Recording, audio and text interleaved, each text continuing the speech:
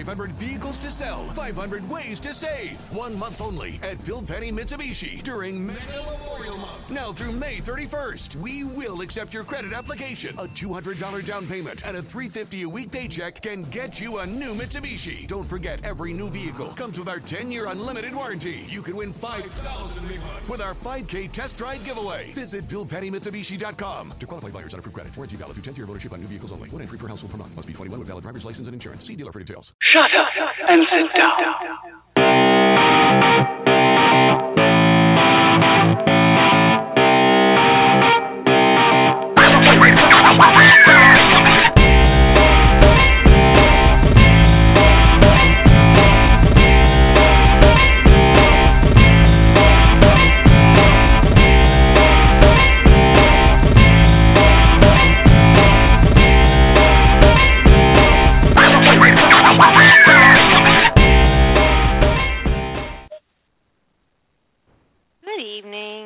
Sunday, and kind of weird to do a podcast on Sunday. I don't often do them, but I had a terrible headache on Friday from not sleeping. I've suffered insomnia forever, like literally forever. I'm pretty sure in my past life I suffered insomnia too. I have probably suffered insomnia, my spirit, soul, whatever you want to call it, since we were in the cave. But okay, so this week in fandom we had some interesting happenings to do with entitlement and readers and readers' expectations, and it spawned some serious thinking for me. And I tell everybody, no matter what their writing circumstances are, whether they're writing for professional reasons or if they're writing for fan fiction, that you cannot be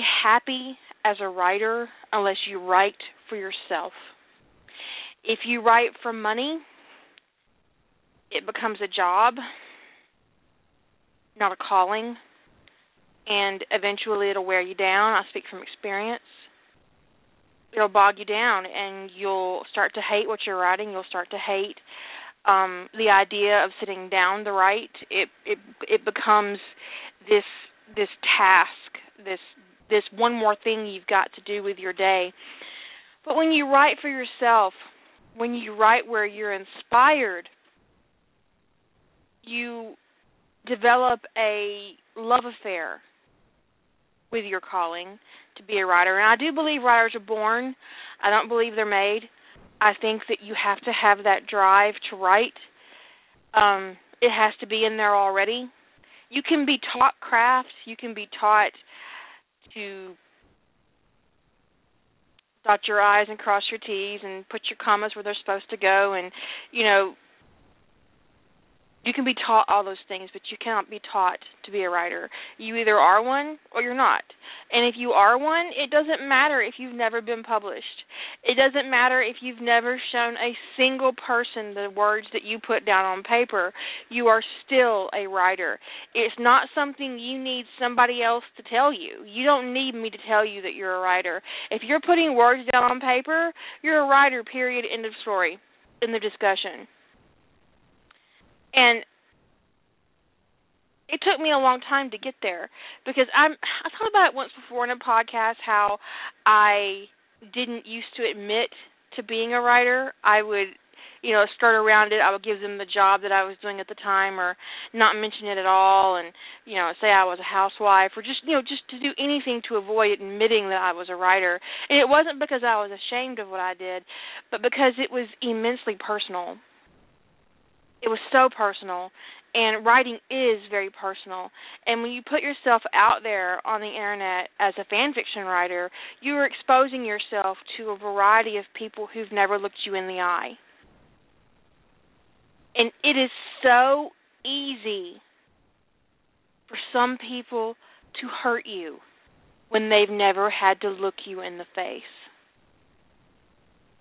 There are a lot of people who can't be cruel to somebody to their face, but these same people can get online and destroy you if they never have to look at you, if they never have to be accountable for what they have done. I mean, internet gives this air of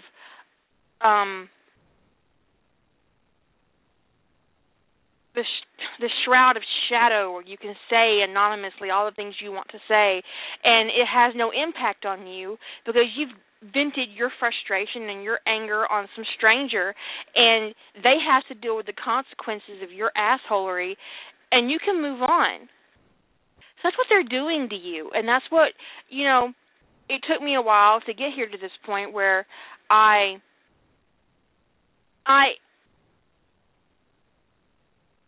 don't write for my readers. I write for me.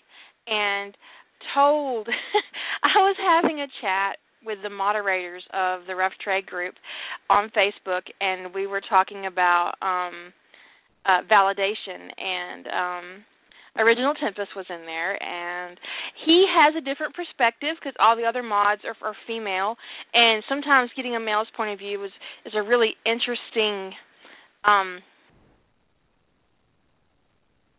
game changer. And he said, "Well, of course you write. You publish for you put your stuff online for them to be validated." He didn't say it like that, but that's what he meant.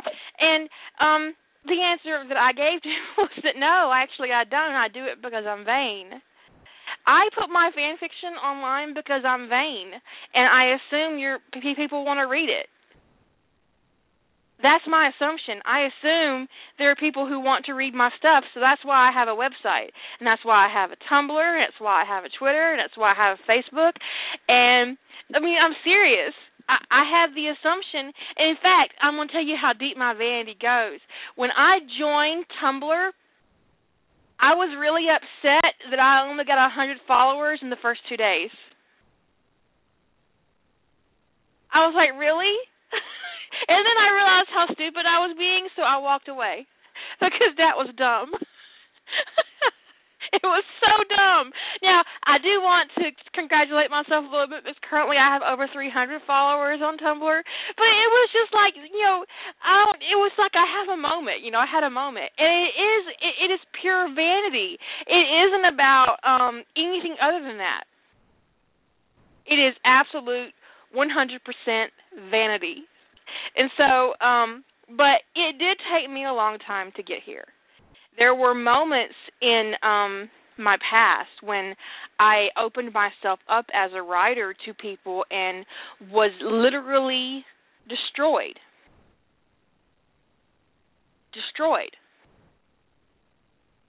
And it took me a long time to separate myself and my personal self-esteem from my writing. And some people never get there.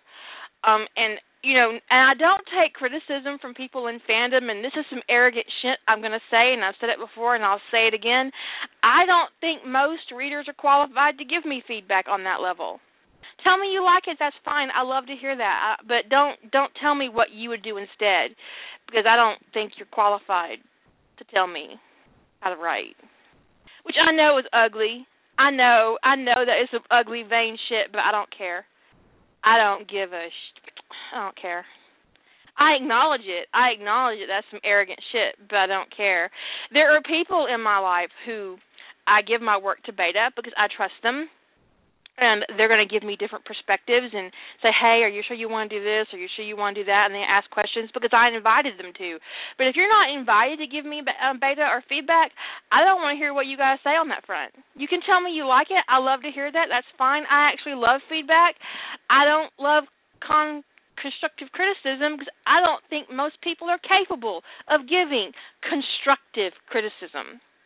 And there is a difference between criticism and constructive criticism. I get constructive criticism from editors and publishers.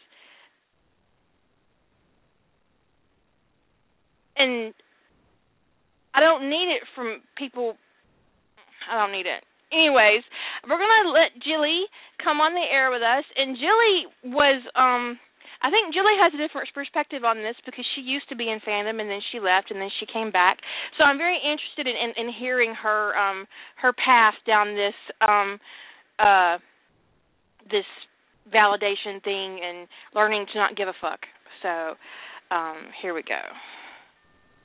Jilly, you're on the air. Hello? Sorry, I was on mute. I was just yapping away, and I was on mute.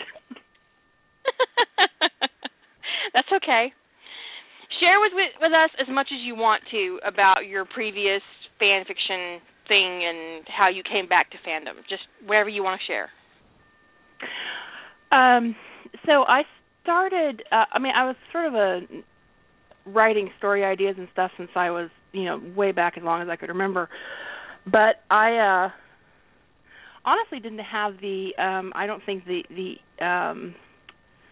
sense of self when I first started writing fan fiction to write original fiction. Because even though I had noodled with, I'd never heard of fan fiction. So all my noodling was original ideas, but I just couldn't bear the idea of exposing myself that way and letting people see it and, risking putting that out there and getting rejected. So, a friend presents me with fan fiction one day because I'd been reading a bunch of, gay anthologies and stuff, and I really didn't like the quality of the writing. And so she brings me this epic printed fan fiction and says, here, read this, tell me what you think. And I was like, ooh, I really like this. This is much better than anything I've read in print. And then I was like, oh, I think I can do this. And I went from reading fan fiction to being a writer in a month. And I actually didn't want to put it out there at first. I was disinclined to share it. But a friend persuaded me to go down that path, and it was a painful path. I think that path was about 7 years of learning how to develop a thick skin and how to deal with fandom, because fandom was very opinionated about everything. Yeah, they are. That's like the understatement of the decade. And I didn't do whips, so I put stuff out when I was done. It never occurred to me to publish as I was writing, because I was a perfectionist about editing. So I never had to get that feedback as I was trying to write and trying to internalize it, which I think, for me at that time would have been really destructive, because it was very destructive after the fact.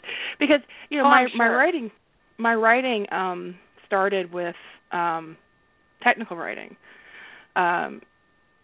So my validation as a technical writer came in that I got to keep my job. So, right. And when people criticized me, it wasn't like you made the wrong decision or you did a bad thing or I'd have done it differently. It was, this makes no sense. Criticisms was like, I can't follow this. Because I did a lot of training manuals and stuff at that point in time. So it was just a world of difference between what people would say to me about, the training materials I would turn in or the how-to guides or whatever, versus, this thing that was so much more intensely personal, where I would think I had this notion people would be more polite about it, and I was really, really way wrong. I was so far off on the polite front. Right. People are so nice you about my technical writing. I want to go back in time and kick somebody's ass. And that's where I first started internalizing all of this stuff about don't write original female characters, just all of these messages about, and this person has to be on top, and there's all of these rules that I didn't understand that I tried to make sense of as a green writer in fandom. And I intellectually, this doesn't make sense to me, but it's like, well, but these seem to be the rules that everybody's operating under, and I don't understand this agreement reality, but I seem to be a part of it. So it just, that process. I had a similar experience on fanfiction.net. When the first time I posted, they told me I needed a beta. I had no idea what a fucking beta was. I was like, well, what's a beta? And I'll get one. I didn't know. And then they told me, and I'm like, wait, there are people who edit your shit for free? That's not how shit works. I was floored. I had no idea. So, yeah. That was a different reality for me. Really? Yeah, I didn't know what they were either. It was so bizarre. And one of the several of the mailing, this is all back in the mailing list days, right? There really weren't a lot of fandom archives back then, except maybe fanfiction.net, which I think started the year after I started writing. And there were rules about, like, you couldn't post if your work wasn't beta read. So I was like, well, I got to get me one of those. And, you know, I was a perfectionist, and I was like, so I'm going to get 7. So I did. Of course you did. I could just see that. Of course you did. Because if 1 is good, 7's better. No, it doesn't work that way. It really doesn't. So I got really involved in fandom for a while, like the actual activities of fandom, like forums and message boards and going to cons and stuff. And it just kept, like, I kept going, where are everybody's boundaries? Where are everybody's boundaries? Nobody has any boundaries. And it was very uncomfortable. And my real name got outed. That's because they don't have boundaries and they don't respect yours. Right, exactly. And someone outed me who learned my real name. And, you know. My mouth just dropped open. Oh. Yeah, it was bad. And the thing is that I work for, or at the time worked for, you know, really big company that had, you know, clauses in our employment agreement that if you do things that embarrass the company, they can fire you for it. Oh, God. So, and I had seen, you know, there was this one guy who signed up on, like, one of the alt.fetish news groups, and he used his work email address. And he got fired over it. He was an idiot. He did.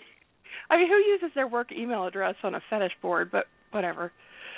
Anyway, all so the I boards had you could have picked. You picked a fetish board. Wow. Picked a fetish board. And so the next thing you know, people are like, and the way I discovered this happened is I go into work one day and I pull something off the printer and I was like, what the hell is this? And it was some email he had sent to the fetish board that somebody had seen and printed out and was passing out at the office. Oh, my God. Oh, so it was big drama. Anyway, he did get fired over it. So, wow. So I had there was a whole series of bad events that happened in a pretty short period of time. With the getting outed, I had a friend behave very badly with a celebrity at a con while I was present about me, so that was bad. Made me very uncomfortable, and that was actually the moment that I'm like, I never want to do anything related to fandom again, because I was so horrified and I felt so bad for the actor. God, my face is red over here. I'm all embarrassed and shit for you. 8 years later, I'm embarrassed. It was horrible. It was really horrible. And then I think the kicker for me was I had kind of stopped writing, but I was trying to go through editing and putting up. I had 2 betas at that point. One of them I was really close to. And, you know, she was trying to kind of encourage me along with, you know, you need to keep writing. This is, you know, you really need to, this is your calling. You need to keep doing it. Even if you don't ever show it to anybody else, you need to keep doing it. And she and I were going through some of my works that I hadn't published and trying to finish them, and she died unexpectedly. Oh, God. And I just said, I got to get out of this. I can't deal with, you know, and there was all this drama going on in fandom at that time about, you know, people taking sides on some issue about people, you know, people's behavior and fandom. And there was actually a fandom entitlement thing going on. And so when she died, you know, I was having a real crisis, and people were pulling me into, I was having, you know, the whole thing about me being outed and would it get back to work in some way. One of my good friends, who also was my main support pillar in the writing, had died. And, you know, there was just a lot going on, and fandom was a sucking void that was destroying my soul. So I bowed out. I shut down my Yahoo groups, my mailing list. I deleted it, and my stuff still exists out there in the ether somewhere because it's on mailing lists that I don't control. But I said, never shall that pen name rise again. And although bizarrely enough, I found one of my works plagiarized recently, so that was like, I have no way of dealing with that. So what the hell? Oh, we can deal with that. We can have a campaign of anonymous trolling. What are you talking about? But it's just, so I I told writing. you I would be an anonymous troll. The troll response unit. That's right. Deploy, minions assemble. But no, I mean, I think I just cast myself as Captain America in that. That's pretty interesting. That's who I think I am, deep down in my soul. I think I'm Captain America, Captain now America. all you bitches know. That's right. But what was your path back to fandom and linking online and publishing online? So I you actually. Okay. So I was so weird. I was looking for, so I found you through Lady Holder actually. I was looking for NCIS Sentinel Fusions. So this is all very full circle here. And I stumbled across Lady Holder doing her Tony Gibbs story during Naked Nano. Was Lion Rampart, right? Yeah, exactly. So I stumbled across it, and when it was when she was writing it, so it was on the Nano site. And I only vaguely even knew what Nano was, and I certainly didn't know what a Naked Nano was, but it was sort of like, what is this? And so I actually found the site like 2 days before you deleted it. But I didn't know that delete was coming or anything like that. And I hadn't signed up for the site or anything, and I bookmarked like 20 stories that I'm like, I have to read these. Oh, I'm so sorry. And I go back and it's like, they're just gone. Everything's gone. And the NCIS story I was reading disappeared in the middle. And so I started reading more about the site as opposed to just reading the stories.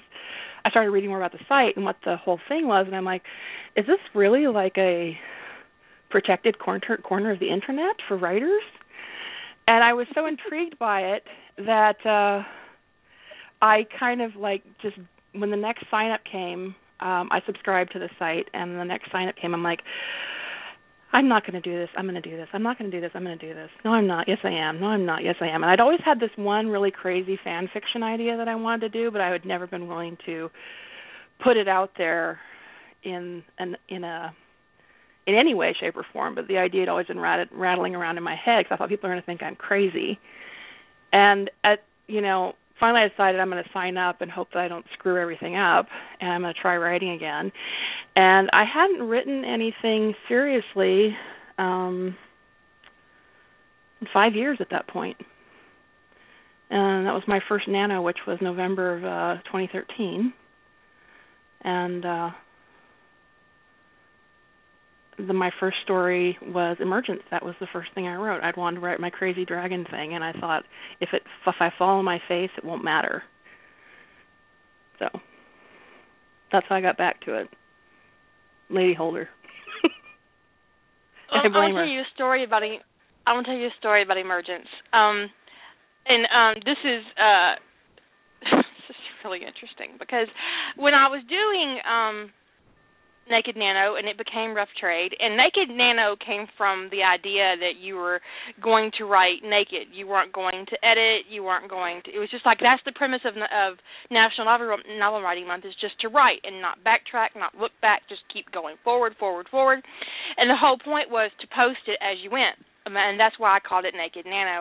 And I moved it and named it Rough Trade because Senna, in an offhand comment, said that it was wrote hard and put up wet, and it became what it was, and so it became Rough Trade. But when Emergence hit Rough Trade, I was out. I was out of my house, and my phone started going boom, boom, boom. I mean, it was just like I could have actually used it as a vibrator. Because it just kept going off for 30 or 40 minutes. And so I get on and I pick it up, and I have this app on it to tell me when I have new comments, right? And I'm thinking, what has happened to my site? Because I couldn't imagine what could have possibly have happened to my site, because Rough Trade wasn't giving me that much traffic. And I thought, oh, God, Kira went down, people are losing their fucking minds. So I just posted a new part of Ties That Bind, maybe, and I freaked out. And I come home, and there's like 100 comments, and they're all for Jilly's story. And I was like, well, thank God it's not my shit, because it's not broken. Who are all these people? Who the hell is Jilly James? And so I look her up, and there's not a fucking thing, right? There's not a fucking thing anywhere. There's nothing. There's nothing anywhere. Who is this girl? I go over to Fanlore. She doesn't exist there. And I've got this sneaky big-name fan, that's what I called you, snuck into Rough Trade, and the traffic went boom. It was like a nuclear bomb went off, and it was crazy. And our traffic doubled overnight when you posted that first part of Emergence. And I thought, oh my God, if I let this girl know, and she's obviously never been, she's new, I can't let her know, I had no idea of your history. So I'm not trying to hide it, I'm trying to make sure you don't realize how many people are actually reading your shit, because for every comment she got, there were like 50 people on the site reading who weren't commenting. There was at one point on that part of Rough Trade like 15,000 people on Rough Trade. And I was like, what are you assholes doing? And it was crazy. It was crazy. So she kind of blew Rough Trade up. And I was like, I don't even know what to do with her.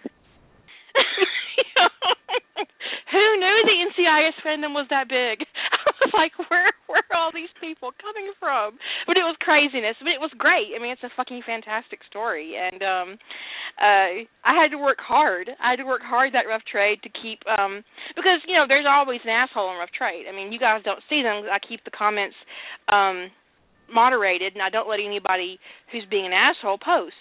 I tried, because when I first did Rough Trade, I trusted people, and that was a mistake. I trusted people to behave on Rough Trade based merely on their fear of me. That's some vanity right there. And I didn't moderate comments. And one of my writers on Naked Nano, at the time it was Naked Nano, I went to bed, I got up, and there was like a 2-page constructive criticism comment on one of the writers, and she was so devastated she almost stopped writing completely. And that's when I realized that my little corner, the only way I could protect it was if I got on the wall. So I got on the wall, and I picked up a sniper rifle. And that's just the way it's been ever since.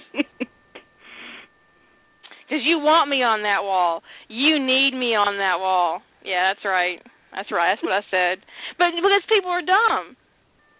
Now, granted, I tore that person a new one.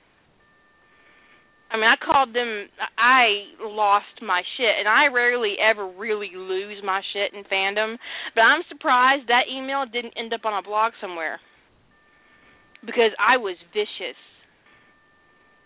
I was 4 times as vicious to that person as that person was to the writer. Because as big an asshole as you guys can be, I am always going to be 5 times the asshole you're capable of.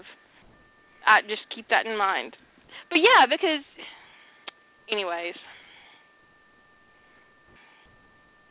So Jilly blew up my site, and that's when I realized I couldn't keep hosting it where I was hosting it, because it wasn't robust enough to handle, it crashed like 4 times that month. The site. And this is a WordPress.com site, and between Jilly and I think Original Timbus was posting his Harry Potter that time, and I was doing an episode of Sentinels of Atlantis, and it was just like there were all these... You were doing Unspeakable Plot. Was I? Oh, God. Yeah. Okay, yeah, that explains a lot, actually. Yeah, that was like $200K of my life in a single month. I don't even know where the fuck that came from. But what I do think is that you challenged me personally, because there was nobody else on Naked Nano or Rough Trade who was prolific as me. So in a lot of ways, when I was doing these challenges, I was slowing down and keeping track with the most productive member of the group, just because I didn't want to. But you, you were posting 5, 10K a day, and I'm like, what, bitch? Come on. So you were really challenging to me during that event, and it kind of I don't know, it just woke something up in me, and so I was yeah. So, but it wasn't like a bad challenge. It was just I hadn't had somebody that productive on the challenge before, so it was very interesting. Yeah, and I think people challenge me privately that there's no way you're writing that much in a day, and I was like, seriously, be real. When I'm inspired, I can crank out 10 to 15,000 words in a day if I can sit still for that long. Some things are more challenging. Some fandoms are more challenging, and I have to stop and research every 5 seconds. The Hobbit, but I know, right? Yeah, with a fandom I know, it's just like, here it goes. Next thing you know, you've written 100K. But, you know, I said it before, and I'll say it again. I wrote Birth of the Serpent King in 3 days. Wow. And it's over 100K. I was broken. I broke my foot, and I couldn't go anywhere, and I couldn't do anything. And my husband had brought me supplies, and he had to go to work. And he brought me a cooler with drinks, and he came home during lunch to, help me get out, because I had a cast, and he didn't want me to fall down the stairs, and so I was stuck in the bed for 10, 15 hours a day, and it got the best of me, so I got my laptop out, and the next thing I know, I've written Birth of the Serpent King, and I sent it to the lady holder, and she wrote back and said, where the hell did this come from? It's like, oops. I have no idea. It was just there. And the same thing happened with War Mages, that old Black Magic. It just popped out of nowhere, too. Just boom. But I have a friend who wrote 50,000 words in a single day. Wow. Then they didn't write for 6 months, which was good because they had plenty of time to edit the book they wrote. She had like 40K of it written, and she woke up one morning and she was really inspired, so she sat down. The next thing she knows, the sun's coming up and she's done, and it was like 95,000 words that she'd finished the novel, and then she couldn't write for 6 months. But inspiration will take you a long, long way. Yeah. Now I can write 5 to 10K a day. I just don't. Yeah. But I could. It's just. I mean, every day that would be every day for the nano month. That's fine, but every day period, it would be. I'm sure there are people who do that, but I can't. Now my average a day is 2,500 words. I think that's a good average. Yeah, very good. I mean, some days I manage to crank out 500, and they're all red shirts. But, I figure if that's burning off some hostility, and those 500 words are desperately needed. Everybody dies. Everybody dies, and the world burned. Sorry, I only worked in my murder file today. I have a snark file. I have this one story that I work on when I'm mad, and everybody in it is an asshole. It's like the contest, who can be the biggest asshole. Currently, Rodney's winning. Well, yes. I know, right? Unless you perhaps throw him in a room with, Sheldon and Sherlock, then he might have some competition.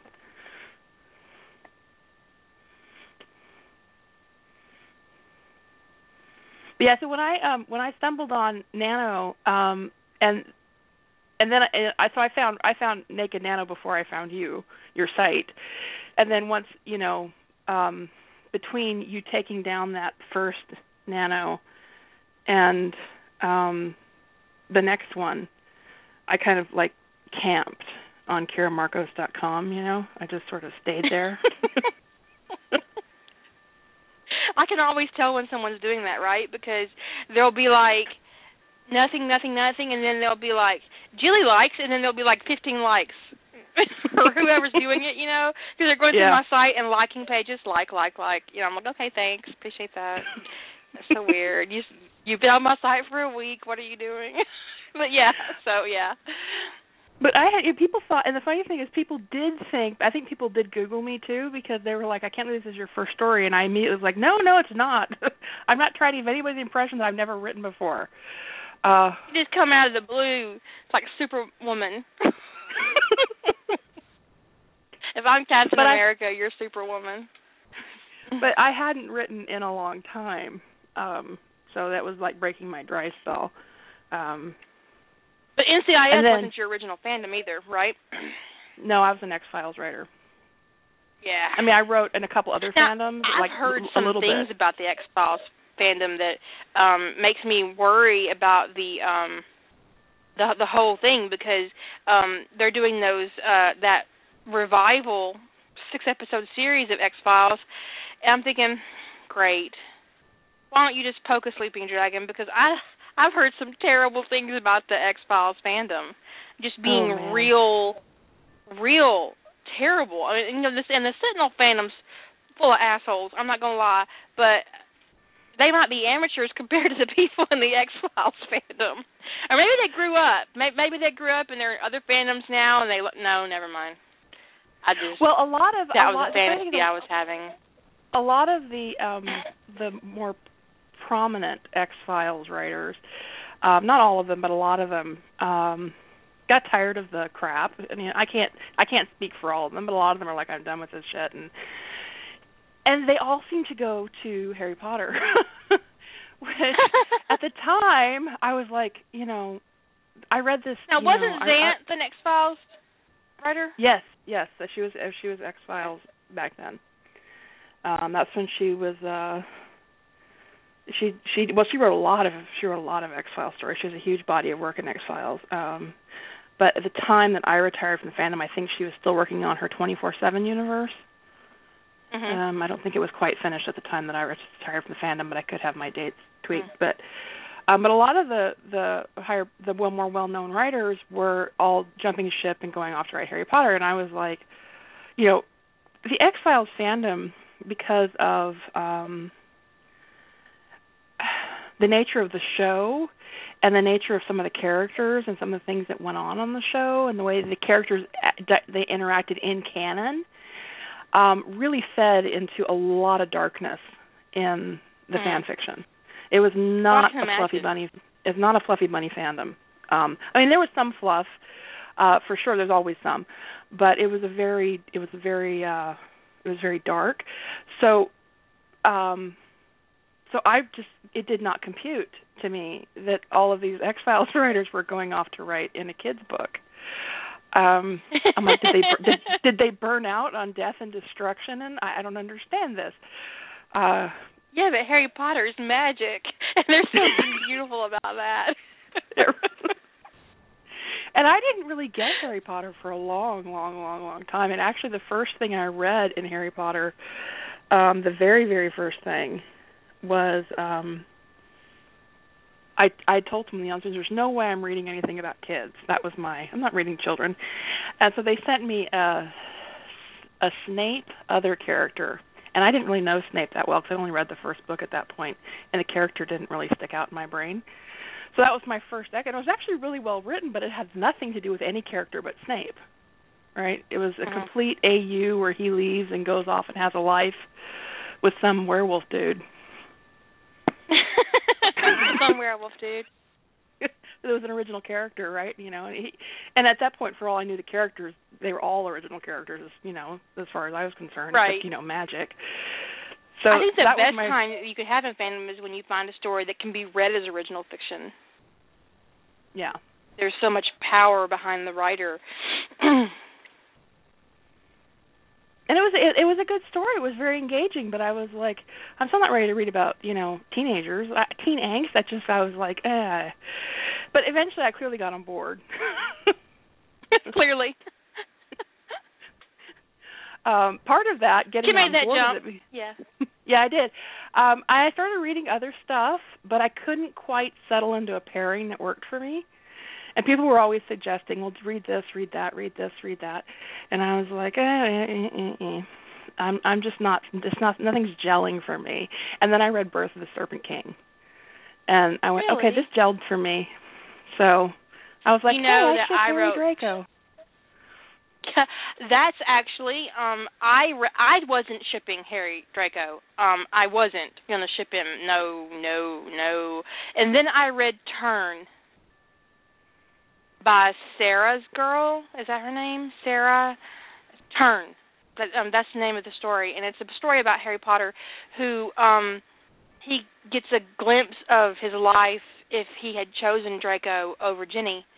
And he lives in that life, and he falls in love, and then he gets torn out of it and thrown back into his reality, and he has to deal with the consequences of that. And I was like, really? I was just like, she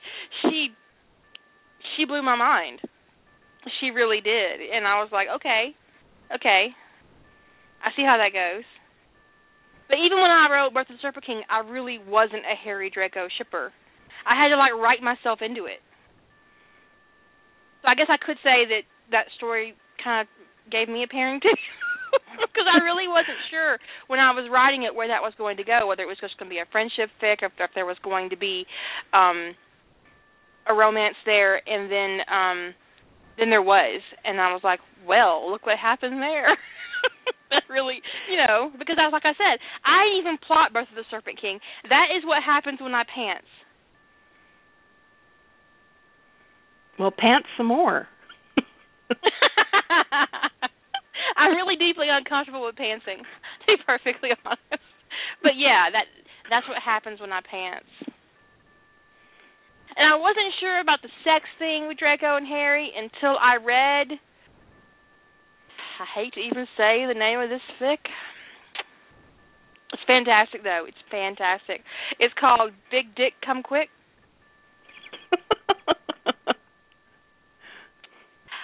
I highly fucking recommend it. I really do. But yeah, it's just one big filthy porn story, and it's great. It's great. But exploring yourself as a writer and testing your own boundaries is super important. And Birth of the Serpent King was a big test for me. It pushed me in a way that I was on pain pills, and my foot hurt, and that stupid dog had knocked me off my fucking driveway, and my foot was killing me, and I wanted to casually murder my neighbor, and it was just like, okay, I'm going to write this where Harry's a big snake. So I did. Yeah, I didn't, it's interesting, the interesting parallel here is that I didn't, I was never really a Tibbs shipper. Tony Gibbs wasn't really my thing. I read it sometimes, but it wasn't, but my OTP gene is completely broken. I just don't have one. So but there are things I ship, but I would never call something an OTP. And then I decided that I was going to make that a Tibbs story, and I went, well, okay, this is an interesting experiment. And I kind of got myself behind it more the more I wrote it. I talked myself into it for that story. I'm not sure I could talk myself into it again.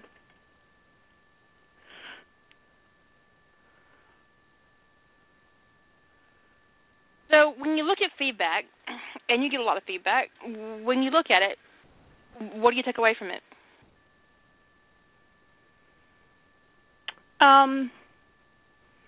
Sometimes I do enjoy it. It feels very, very gratifying. I mean, it's really the only compensation that fan fiction writers get is the thank you for this. Mm-hmm. So I appreciate, I've always in my life really appreciated when I do something nice. If somebody says thank you, it's my grandfather would say it's always polite. But there's so much passive aggressive crap, and I learned the passive aggressive in the X-Files fandom because so many of the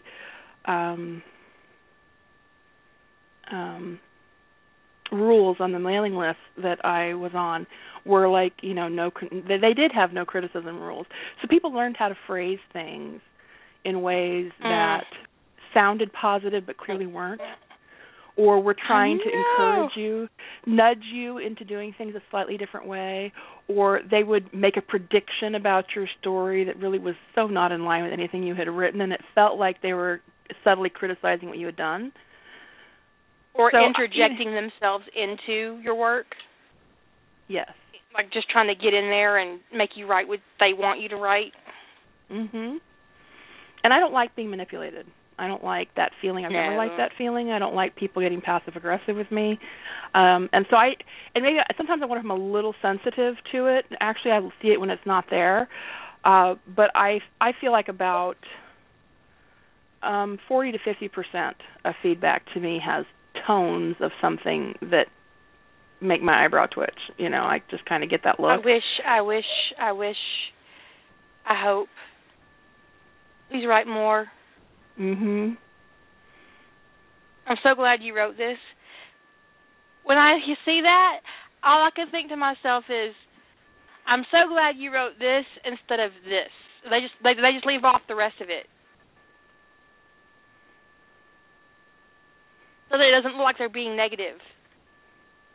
I'm so glad you wrote this Harry Potter and the Soulmate Bond instead of more Ties That Bind. So they cut off at the Harry Potter and the Soulmate Bond so they don't get bitched at. But it's all in the context. It's all there. It's all in the context. So I totally get what you mean, and I agree that a lot of times the feedback looks positive, but it really isn't. Mm-hmm. And there's this, I love it when people truly get what I'm doing. I mean, that feels the most like, it's like, you connected with someone on a creative level, that it's like you had a vision, and it feels really good to feel like you conveyed that vision so well that some complete stranger got your vision, and that feels like job well done, Yeah, and it is. Yeah. It's so that feels really good, and I do value that very highly. And I value it when people say, I value every thank you too. I really do appreciate everybody who writes and says thanks or I love this or whatever. But there's a lot of, and it's one of the reasons why I don't do whips, is because sometimes some of these comments are more insidious than others. And as much as I think I've gotten really good years and some really bad experiences at tuning people out, some stuff sinks in. It just kind of gets in there, and as much as you don't want it to. Like someone telling me, the person who told me that Emergence was thinly veiled rape fic. I internalized that way more than I wanted to. Yeah. Especially that. I mean, that's like the worst thing somebody could have said to me was that, that was, and that was clearly negative feedback. But there's also positive feedback that I internalize, and in a way, it's like, so I try to block that crap out. And sometimes when I'm in a writing mood, I don't read comments on my site at all when I'm trying to get writing done. It isn't a good idea. It isn't really a good idea. I remember getting a piece of feedback. I was 4 or 5 posts into Ties That Bind, and I'd already gotten a lot of crap for Ties That Bind. I knew I would, and I expected it.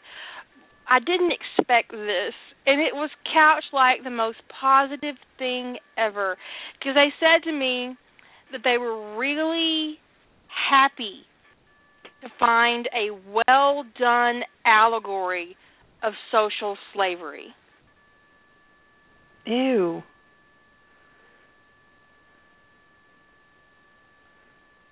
And I wrote back to them and told them to never read my stuff again. I couldn't help myself. It was the first thing that came out of my mouth. I was like, what? Are you serious? That's not what I'm writing. And a lot of times people will inject things into your work that are just not there.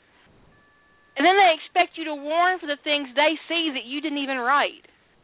Like when I was asked to warn for political themes. Really? Fuck you. That's just stupid.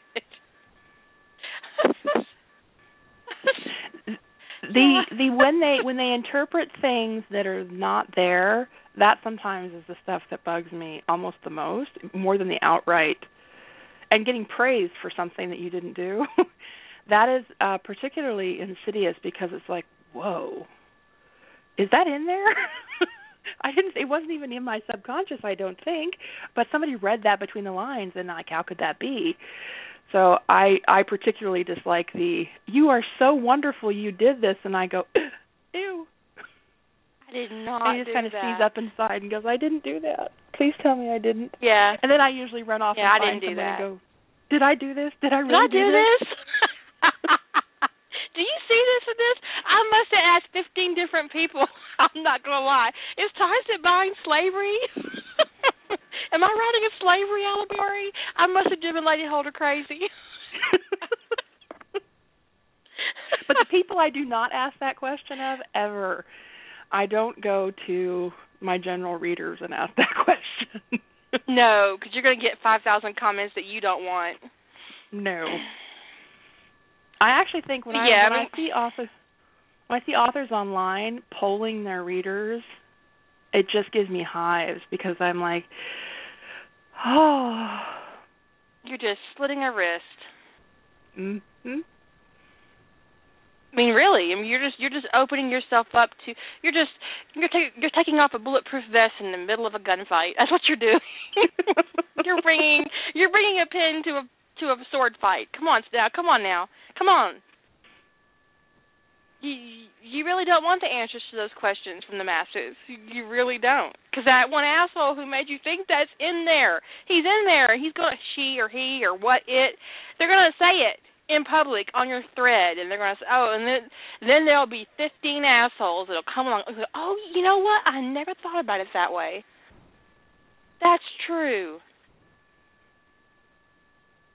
And then that asshole has validation, and you have none.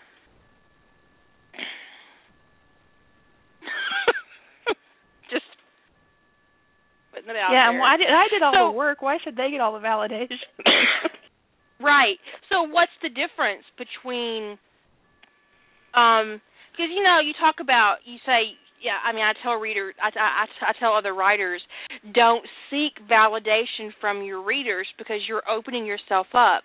Because they will, you'll have this group of people that will be so intensely positive of you, and it only takes one to turn. And that entire situation shifts, and then suddenly you have a mob that's really unhappy with something you've done, and they feel like they have the right to tell you because all along you've opened yourself up to their validation.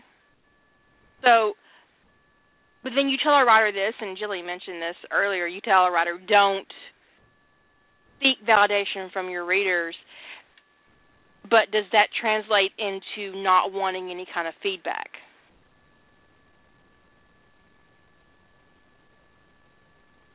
I'm asking you. You're asking. So it's not the same thing at all. And I have noticed there's this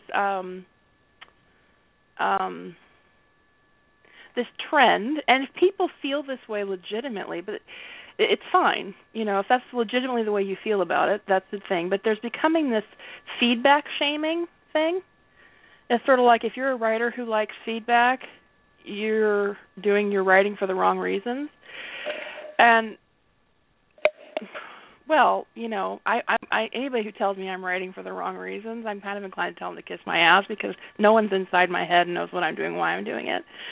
But they can kiss my ass too. And there's no wrong reason to write. You just gotta write for what's comfortable to you. Mhm.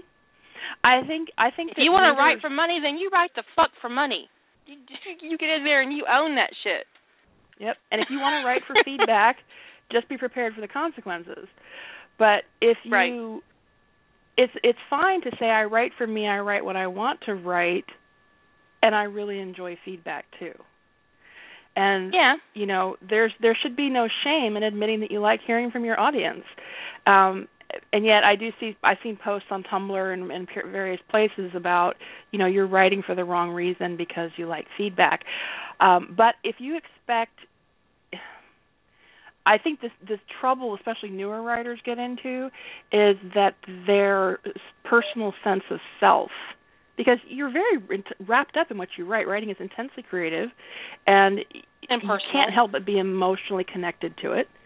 And when your sense of self is wrapped up in what people say about what you have produced, that's really dangerous, because you are counting on not just feedback, but that it being positive. And if your sense of self is tied up in what people think of what you've done, then 10 good comments is not going to offset the one flame. 100 good not comments. Not even 100 would. Yeah, exactly. No, absolutely not, because you get so wrapped up in that approval. I like comments. I'm not going to say I don't. I mean, I enjoy. If I didn't like comments, I wouldn't have comments enabled. I would just say no. Because I can turn that shit off in my WordPress if I wanted to. Obviously, I don't. I've got close to 1 million words in comments on my Kira site. I even keep track of it. Duh. I almost got 1 million words. Almost. It's close. We're like, I'm not going to say because I don't want anybody to inflate it. I want to earn those 1 million words, honestly, in my feedback. But I don't, you know, sometimes feedback is immensely personal, and it can, you know, I joke about this now, but Original Tempest left me a piece of feedback on Ties That Bind years ago, and I read it, and I cried, because it was just like the most amazing piece of feedback I've ever gotten for that series, because it was really great to have somebody come in and say, I see what you've done here, and it's amazing, and I understand what you were doing. Because a lot of times when you're working on a project and you weave these themes and these ideas into your story and no one gets it, you're like, okay, fine, you know, enjoy the porn. But then you come across this one reader who really epically gets what you did, and they tell you, and you're like, hell yeah. And that's like a big moment as a writer, and I was so pleased have someone genuinely get what I was doing that I cried. And that's happened once or twice before, where I was just like, dude, really? You got it. You know, I'm so excited. Like, when I have this big, huge theme running in Sentinels of Atlantis that I'm not going to tell you about, because if you don't get it, you don't deserve to. And when somebody gets it, I'm like, dude, internet fist bump. You go. That was awesome. I'm really glad you paid attention, because there are parts of Sentinels of Atlantis that run through the entire episode arc of the first season that, you know, you get payoff from an event in episode 1. You get the payoff in episode 20. You know, and people who get that, it's amazing. The feedback is valuable, but you can't invest yourself in it. Because, you know, honestly, if because I have invested a little bit in that particular piece of feedback, if he turned around and told me he hated something that I did with Ties That Bind, and it would really upset me. I'm telling you right now, Original Tempest, it would really upset me, so don't do that. Because I did allow myself to invest in his approval. So when you allow that kind of investment with people who are strangers, and I don't really consider Original Tempest a stranger because I've known him online for a while, and I chat with him, and he's a moderator on Rough Trade.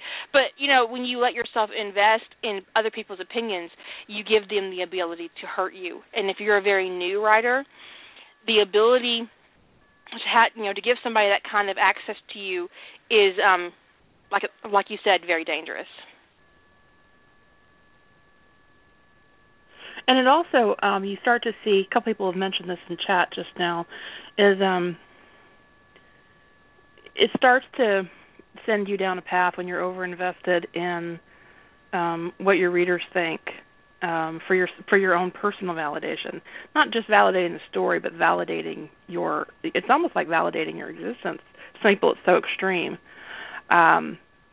If you start getting into behaviors that are really not good, like holding your story hostage for comments or chastising your readers for not being commenty enough or not giving you...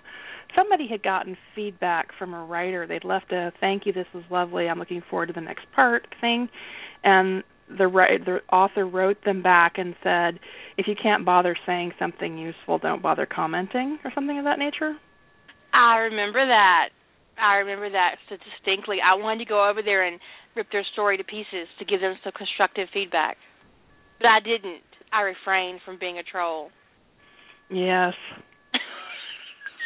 I did too. I was like, I so wanted to go and say something bad, but really, because I can go over there and help you out with that. If you would like some productive feedback, I'll be happy to help you out, because there's no need to be an asshole on any side of the fence.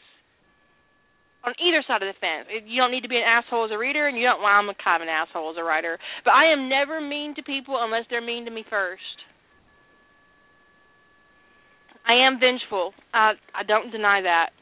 But I have never copped an attitude with a reader who didn't start it. I'm going to give you the theme of my family. Don't start none, won't be none.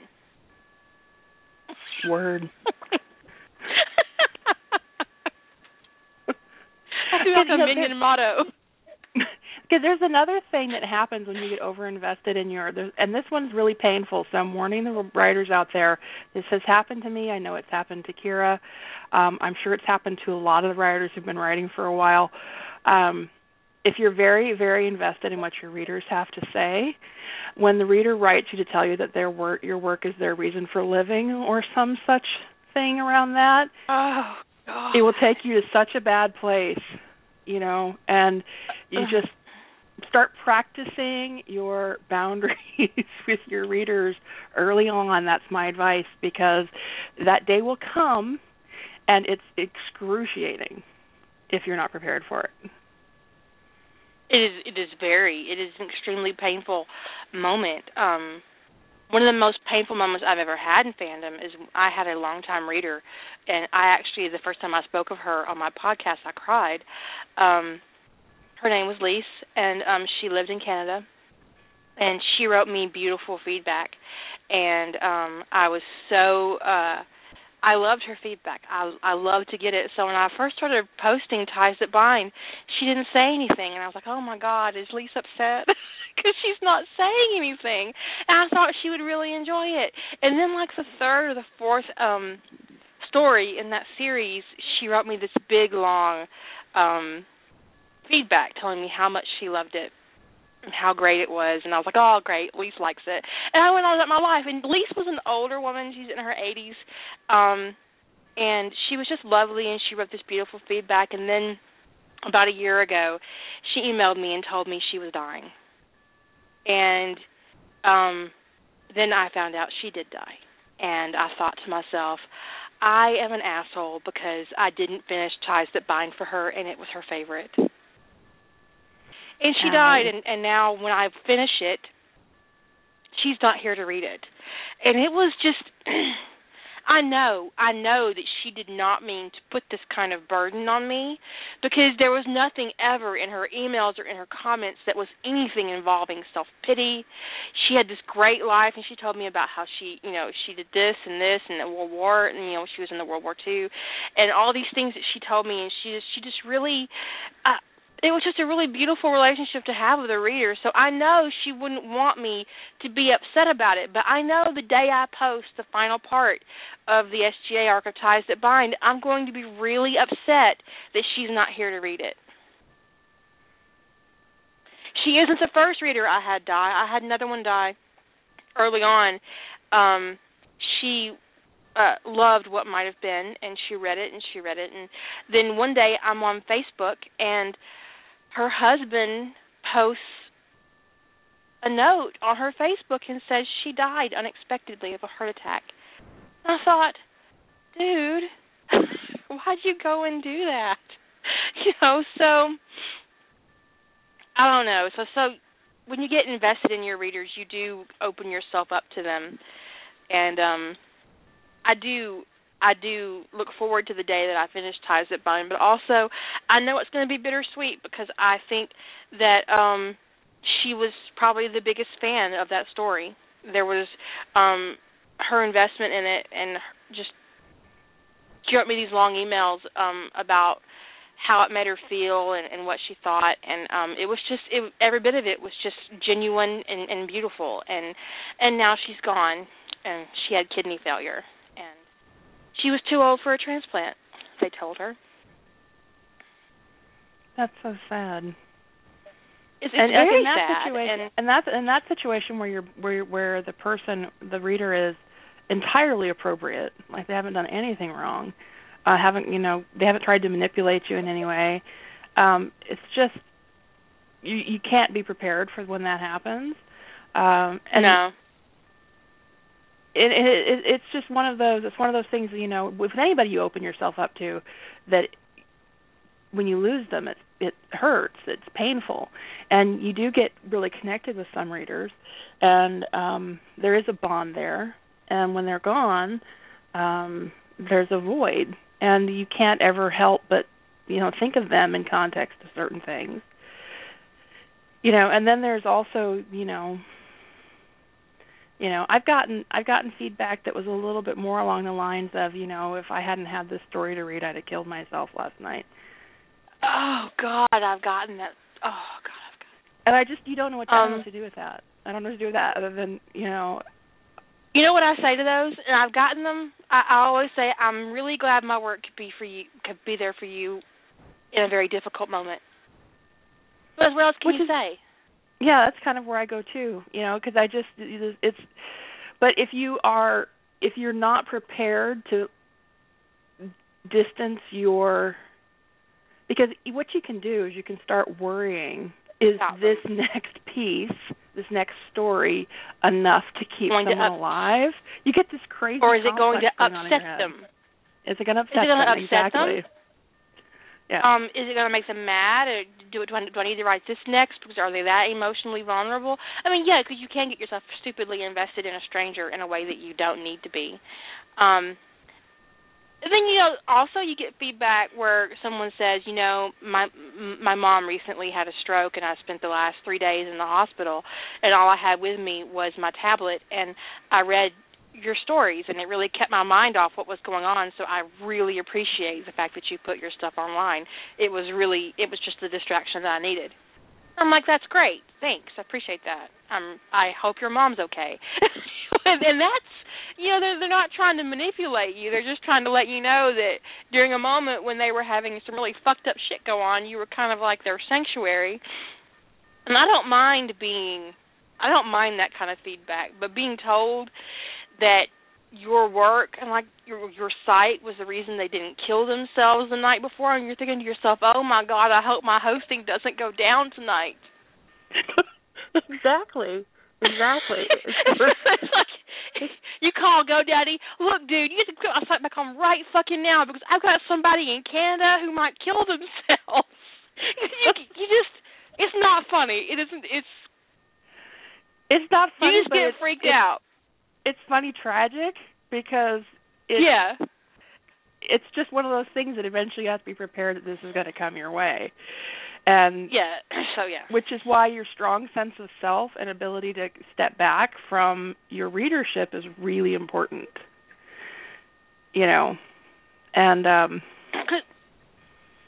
only can they make you upset that way, they can make you mad.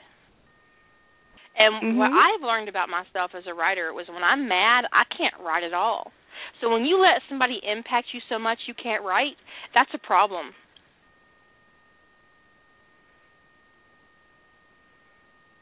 No matter who they are, whether... That's why I don't read feedback on my site when I'm writing on a Rough Trade challenge. Now, Rough Trade feedback I know is safe, right?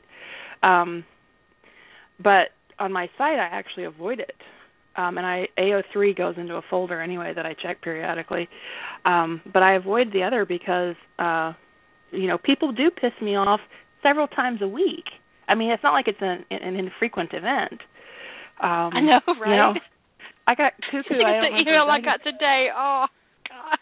Oh, God, yours today was horrible. And then I got that lady yesterday who told me I needed to keep my secondary characters consistent so she would know how to write them.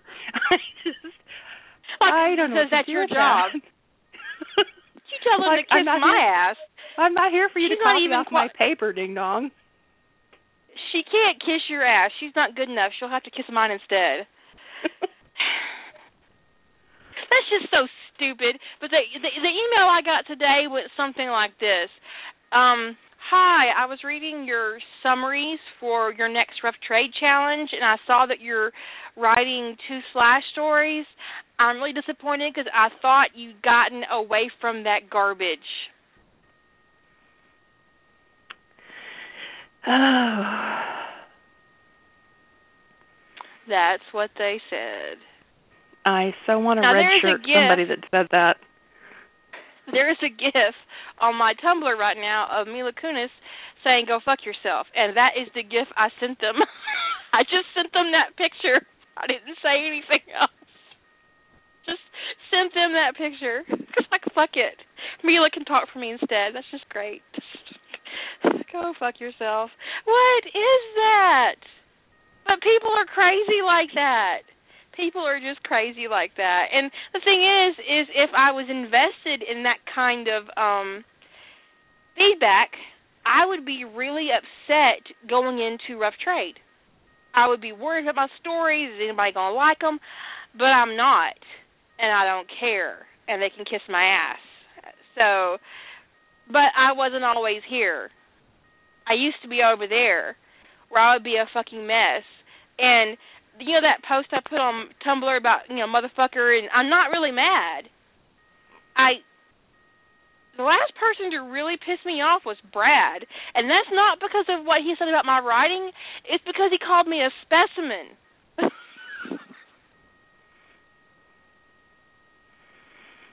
He called me a diva and a specimen, and that made me mad.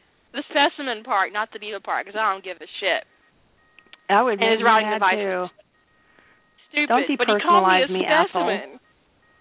Right? So that pissed me off. But his writing advice did not piss me off. He totally dehumanized you. That's just not good. But I think that, even though people don't say it, that's the thing about readers that kind of go off the rails, is they do dehumanize you. They forget that there's a person in there. Right. They just see you as a source of entertainment that they can poke and get a treat. Repeatedly. Poke, poke, poke, poke. And so I posted Birth of the Serpent King, and I want you to know, and that was 106K, something like that, I don't know, 115. It's a lot of fucking words, okay? So I posted The Birth of the Serpent King, and it was a surprise. No one but Lady Holder and Chris even knew it was coming. It was like a gift from on high. I'm serious.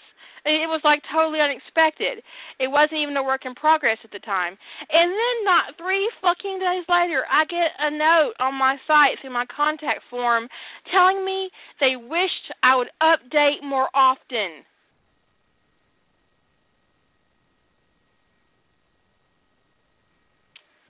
There's just no pleasing people. There's no pleasing them. I know, right? Since Rough Trade ended, especially since the site clean off, but even before that, from the moment that we stopped posting, I've been just every day. It's some avenue of someone asking me when the Emergence sequel is coming, and I actually posted, and I got 3 today about Emergence, and I posted on Tumblr a couple hours before the show about that I'd like readers to imagine that they had a hobby, besides fan fiction, like with cosplay or woodworking or model building or something, and imagine that you're trying to do this in your spare time and it's your hobby, it's your thing. And 50 or 100 people have asked you, when is your bookcase going to be finished and ready for us to ooh and ah over? Or when is your costume going to be ready? Or whatever it is. And I said, the first time that somebody asks, you might be flattered. Maybe you'll be flattered the first 5 times. But when 50 people or 100 people have poked you about your unstained bookcase, you're going to lose interest in finishing it. And I think I don't remember exactly how I said that you may think it's a I ended it with you may think it's a compliment, but I'm here to tell you that it's not complimentary. Because it's not. It's not a compliment to just constantly ask for more. Thank you is a compliment. I enjoyed it as a compliment. Whatever. That's all lovely. But more is not complimentary. And I get people in their head are thinking that asking for more, not all people, but a lot of people probably do think asking for more is a way of saying I enjoyed this. But it's a way of saying I enjoyed this that's demotivating. And I think part of the reason people do that is because they don't see a person on the other side of the screen. No. They don't. They see, like you said, as a source of entertainment. They see a computer screen. They see a name. It's not even your real name, and they know it. And it's like they don't hold themselves accountable for the things they say to you because it's not like you're real. You don't live next door to them.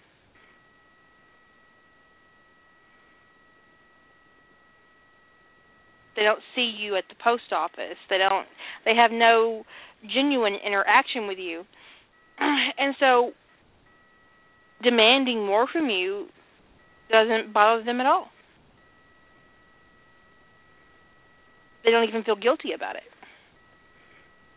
Nope. And this is why you see, and what this sparks in authors and writers out there is, you see a writer put up a post, and I find this behavior to be, it both drives me crazy, as I just don't want to see it, but it also enrages me that authors feel like they have to do this, which is the 500 or 1,000 word author note explaining why they haven't been able to update, and I'm so sorry. Yeah, don't do that. Don't apologize to your readers for not updating. I used to do that shit once or twice. I don't remember. I did it once or twice. I deleted all those posts from my site because I realized I don't fucking owe anybody an explanation as to why. The only thing worse, I think, than apologizing to your readers for not updating is withholding your fic because you haven't gotten enough comments to feed your ego. And one is an ugly behavior, and the other is a tragic behavior. And don't do either. Because no, right? Because people will lay their lives out online to try to, and you can see them begging. You can see them begging for sympathy for the hell that I am going through. And what I read in between the lines there is I have been harassed every day for the last 3 months while I'm dealing with deaths in the family and sick pets and kids going off to college, and they're explaining all this. And you don't owe your readers your life. And you don't owe them an explanation. No, you don't. But you don't get there immediately. So if you're one of those writers who's not there, don't take what we're saying as criticism, or that you're a failure, or that you need to work on it. Work on it at your own pace. Get here when you can and when you do. If it takes a year, if it takes 10 years, that's your business. It's not mine. It's not Jilly's. It's nobody else's business but your own. But you have to, I think, in order to be healthy as a writer, you get to the point where you don't write for anybody but you. If you make yourself happy, that's all you need as a writer, unless you're writing for money, and then you're writing for market, and you're writing for agents, and you're writing for editors and publishers, and that's an entirely different situation. But even when you're writing for publication and you're writing for money, for editors, you're writing for agents, you're not writing for readers.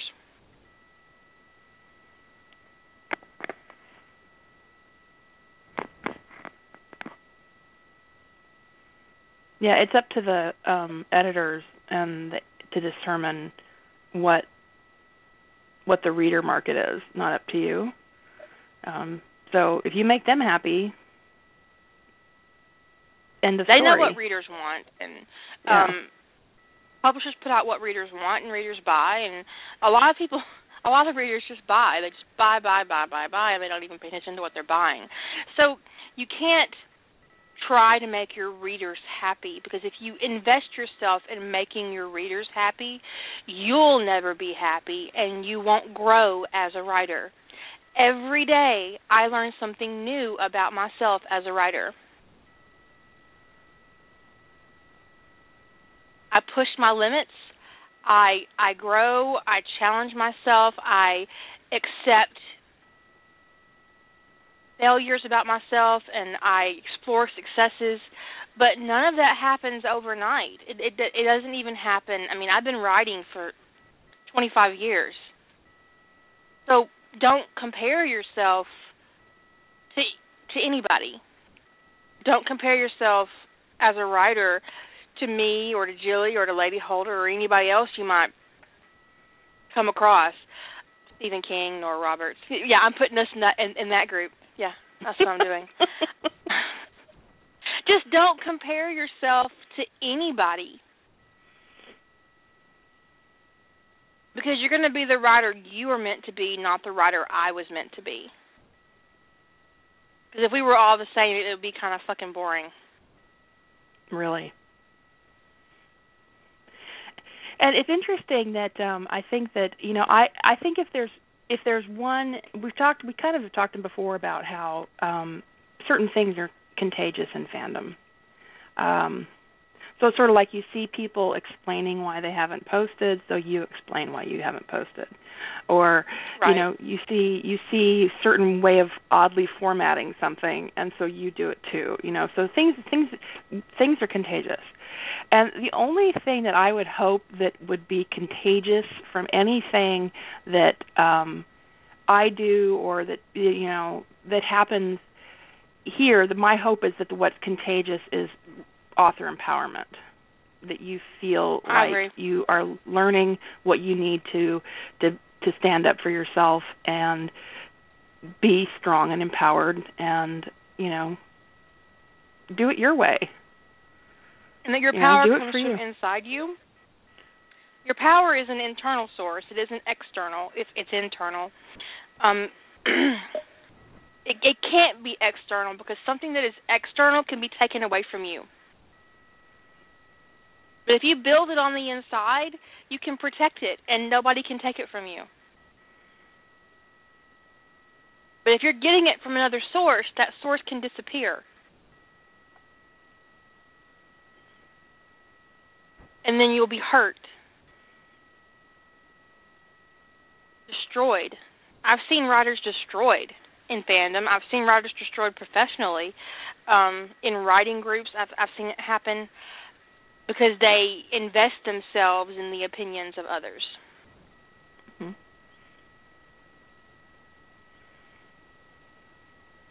I don't remember who it was. It was in April. And it wasn't apparent from anything going on the site, but it was in the Rough Trade group, and somebody said, I fell on my face, basically, and I'm going to learn from this, and I'm not going to keep working on this story, something to that effect. I fell on my face with it. I learned something. This is what I learned, and next time it's going to be different. And I thought that was like the most empowered thing I had seen, is, because that was one of the things that had drawn me to Rough Trade, was the ability to have a safe place where you could fall on your face and experiment and go, wow, okay, that didn't work. Now I haven't run into a didn't work yet, or that I couldn't power through yet, but part of that's my own neuroses, not because there weren't, moments when I went, this wasn't a good idea. I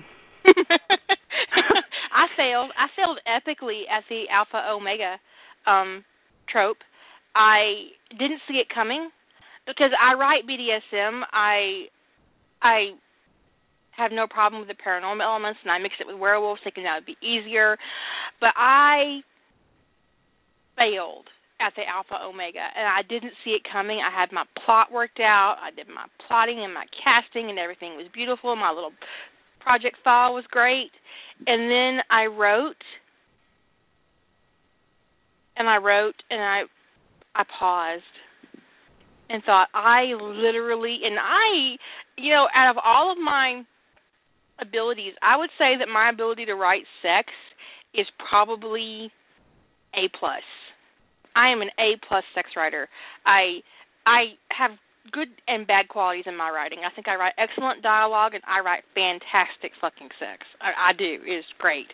I thought, okay, and I'm doing this, and I can't write the sex. I can't. Now I'm like, and that's when I realized I had a problem with the Alpha Omega trope, and I had actually read quite a bit of it, and I didn't realize I had. I mean, I did, and then I can't even look at it. I can't look at that story, which is terrible because I had all that great mythology about where they came from, and it's sad. But I didn't know until I was there. Yeah, and to be able to say it didn't work, I think is just really powerful, and to say I'm going to put this aside and move on to the next thing, and I learned something, because learning about your craft and what you are as a writer is invaluable.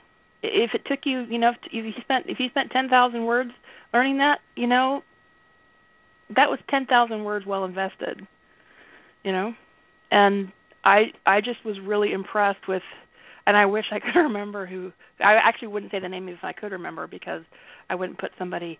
I wouldn't put somebody on the spot that way on the radio show, but I wish I could remember who it was. But anyway, I know who you mean. I saw that too. Yeah, and I was just really impressed that they were like, I fell on my face, and I'm picking myself up and try again next time. And I struggled with one of the April ones, so I really felt that and I changed course mid challenge because what I had planned wasn't working for me. So right. And sometimes you don't know that until you're in the middle of it, and in a challenge environment, that's very difficult to move past. I didn't move past it. You did, and sometimes you don't. And it's perfectly okay if you don't. You don't have to.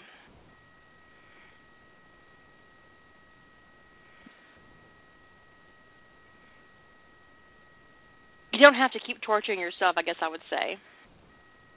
Yeah. There's no point. I mean, when your writing becomes torture, that's not the goal. That's sort of anti-goal. And that's why I changed. That's why I had to completely change what I was writing midstream. And it's a good thing I have such a long, history with pantsing, is because I had nothing worked out for the last half of the story. Once I decided to change midstream, I was like, I don't know what I'll just wing it. Winging is good. I've done this before. Winging. I had to quit April because I had had stupid cancer tests. Everything worked out fine, but I had some serious things, and I had a biopsy and sucked ass. Got a scar on my boob. It's not great. Actually, my scar is fading. I've been using stuff on it. But I see it. I know it's there. It's a weird thing. And you kind of lose track, I think.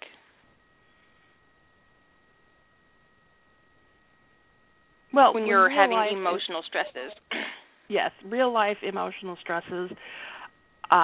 If I'm going to write during that stuff, it's a very different writing. Like, I couldn't pick up Emergence and work on it when I'm really under a lot of emotional stress, because the whole tone of the story would change. So I would have to work on something completely new. Because, this is one of my, this is just my desire to have my writing be as good as it can be, because that's what I want.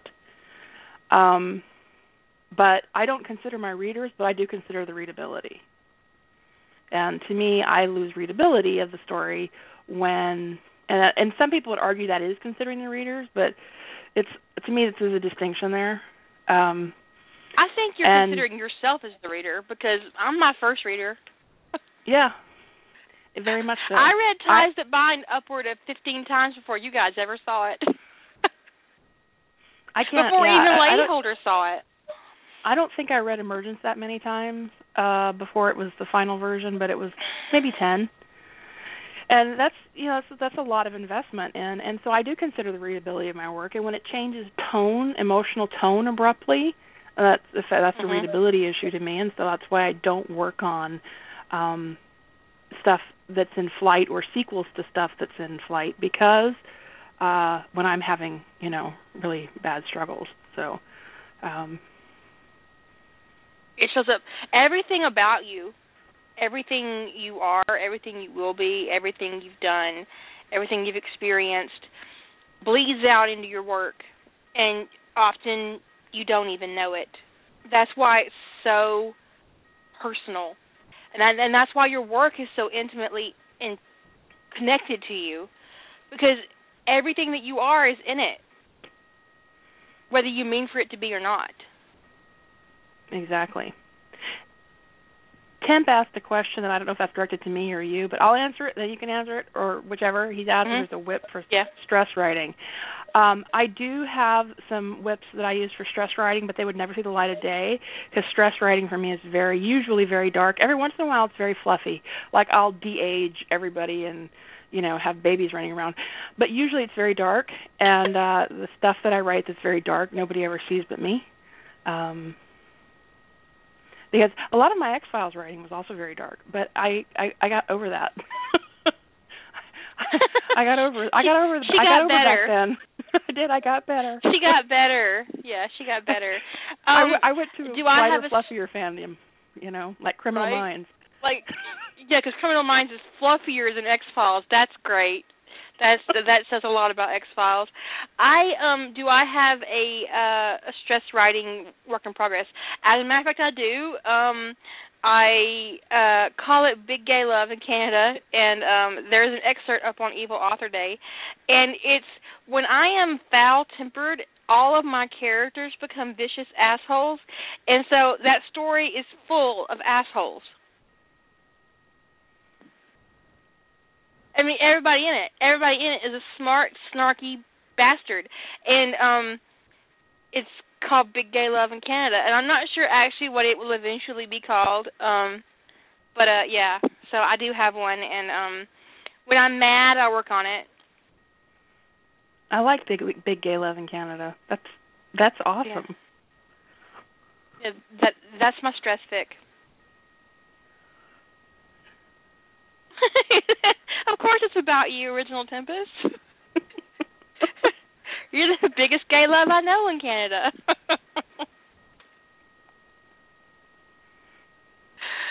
So there have been a lot of questions anytime we get closer to Rough Trade. We always get new writers or people who haven't written as much. And I probably work with, 5 or 6 writers behind the scenes in email and private message and stuff. And then we see some questions come up on the Facebook group or wherever. And it's people, is this okay? And I don't mean like in terms of the challenge, but like, is this okay in writing? Is it okay to do this? Is it okay to use adverbs? Because there's a lot of controversy around the use of adverbs. And something that came up one day, somebody asked, is it okay to use adverbs? And people are I think newer writers are very insecure about and uncertain about some things. And sometimes even more, writers who've done this several times are still very uncertain about what they should be writing. And, the funny thing is it's like that double-edged question, because there's the you should write what you want to write thing, and then there's the answer that if you want to improve your craft, you want to maybe look at read this and think about it or something like that. So right. We kind of were talking about that earlier a little bit before the radio show about, just write what speaks to you. And do write what speaks to you, absolutely. But also learn from yourself and push your boundaries and read. Read. You can't grow as a writer if you don't read other writers. And this is not about plagiarism or copying somebody or it's about learning and recognizing how other people do things, because you're absorbing all that information whether you know it or not, and it will impact you. Like, I'll give you a perfect example. While I was writing the bulk of What Might Have Been, I was also mainlining the In-Depth series by J.D. Robb, and you will see a phrase in her book that I picked up, and I have tried so hard to get rid of it. Because sometimes they're a good influence, and sometimes they're a terrible, no good, bad influence. And Nora, J.D. Robb, likes her characters to huff out of breath. And I want you to know I must have used that phrase 500 times in What Might Have Been. And it's all J.D. Robb's fault. Those characters huff and puff more in What Might Have Been than in any other series I've ever written. My characters got really huffy. And it's all J.D. Robb's fault. I'm just saying, I'm just putting that out there for you guys. So sometimes you pick up these bad habits from writers.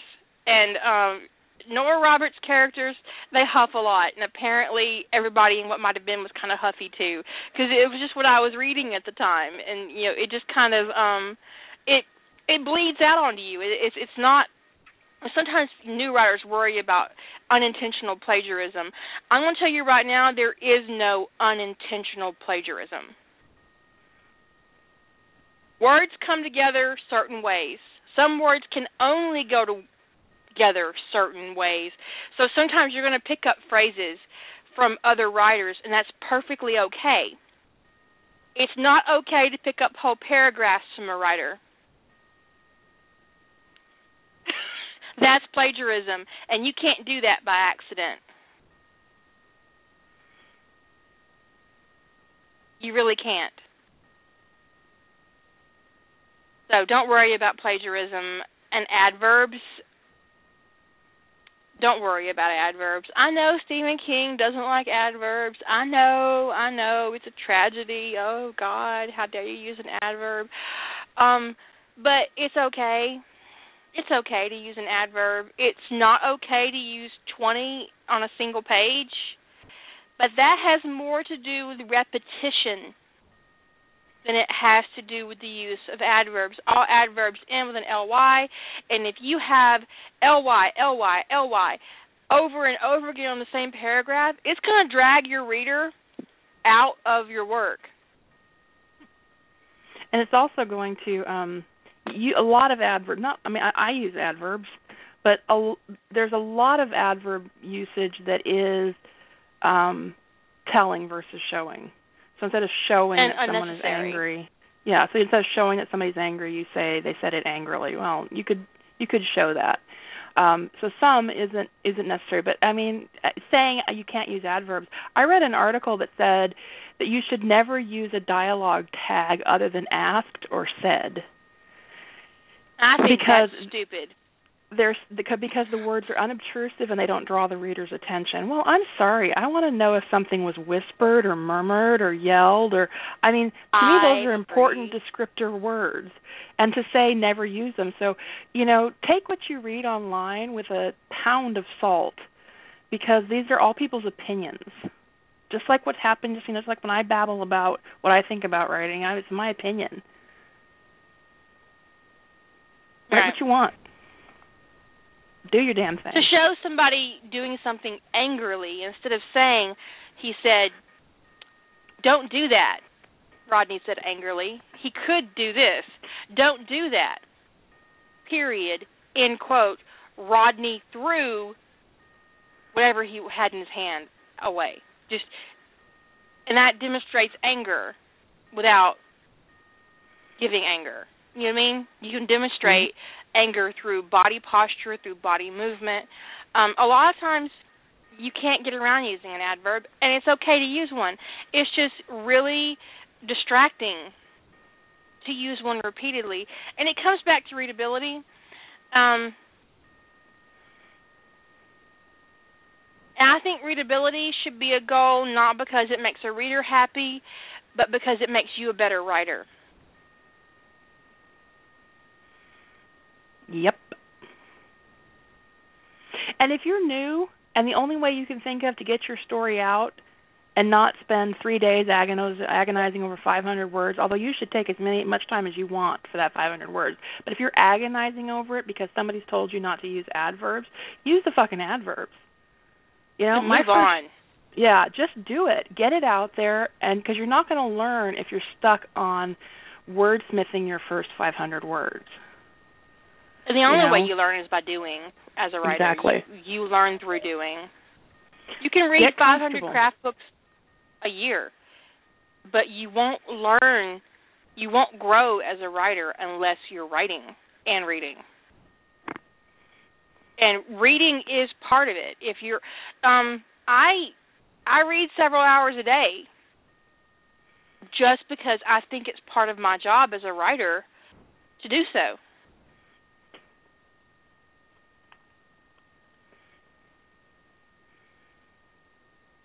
Because, like Stephen King says, if you don't have time to read, you don't have time to write. Exactly. That is one thing we agree on, even if me and Stephen aren't seeing eye to eye on the adverb thing. Because sometimes you just got to use one and move on.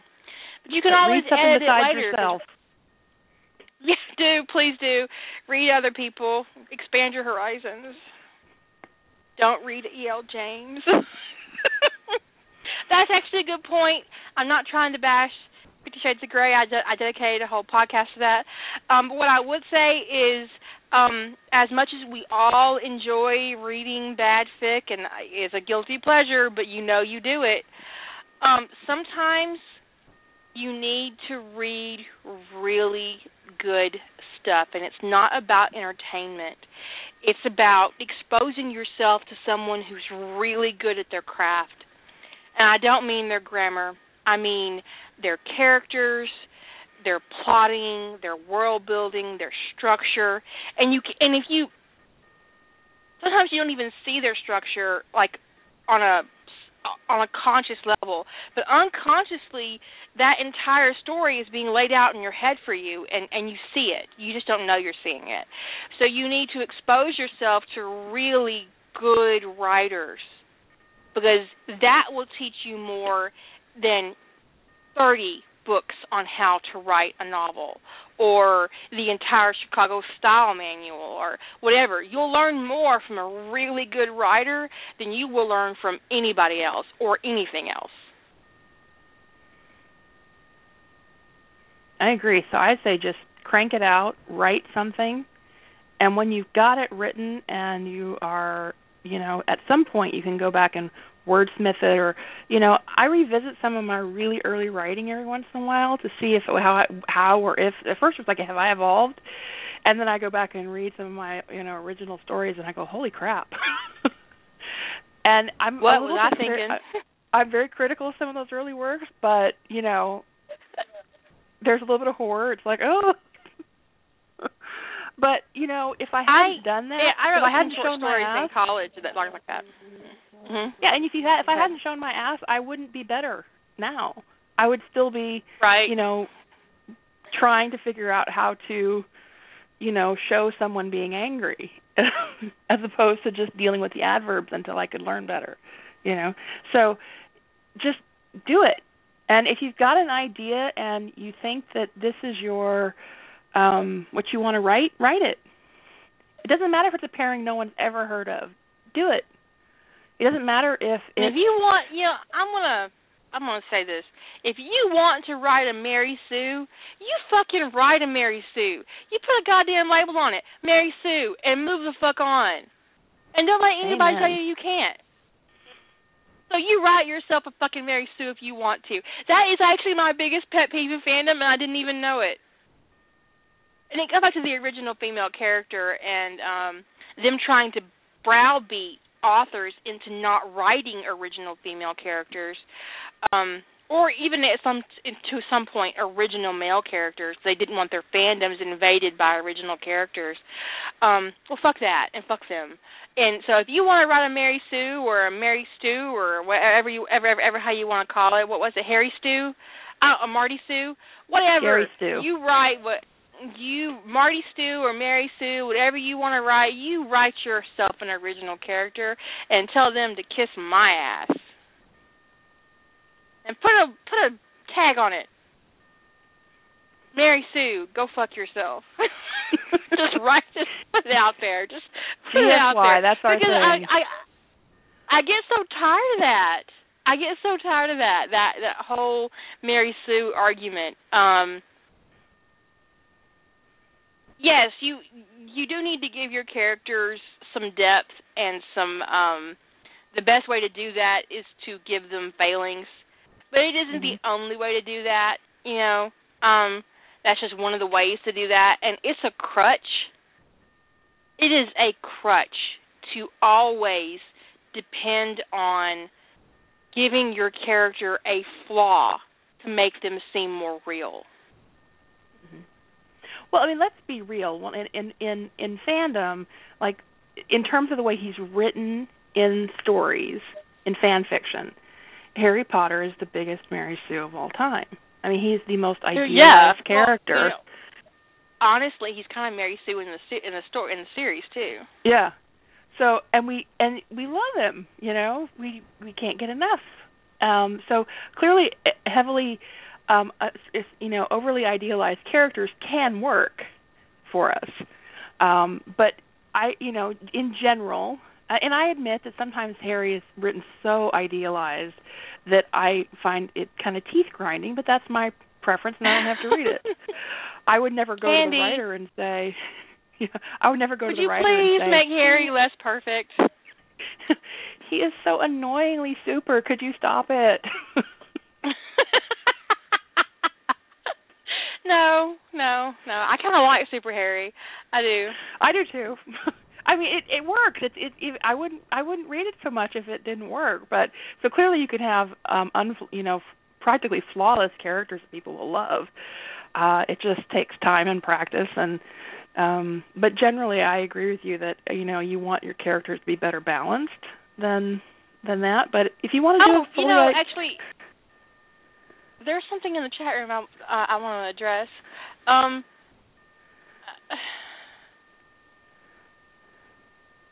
Hell, Kara, I get pissed off when I read you've paired Evan and TTB with an OC, and then I realize that Matt was a Marty Sue.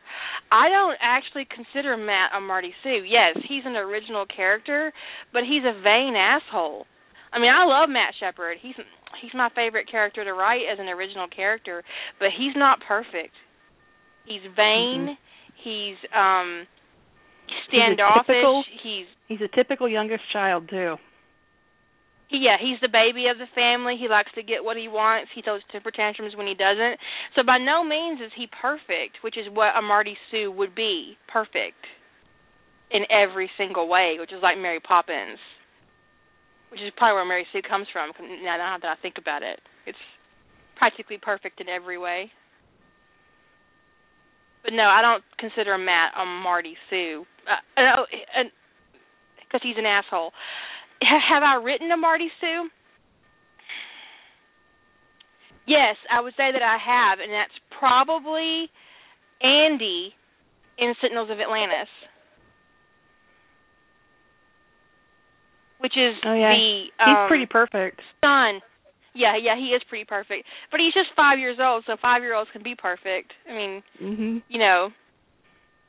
And their annoying perfection is cute, If they were 10 years older, they'd be like, oh, Oh, you little Please. asshole. Eventually, that perfection will turn into assholery because he is a shepherd. But Original Tempest said, I was to introduce the author into the story is a rather direct way. No, that's a self-insert, not a Mary Sue. People often confuse. No, they're not the same. There is some overlap because a lot of people idealize themselves.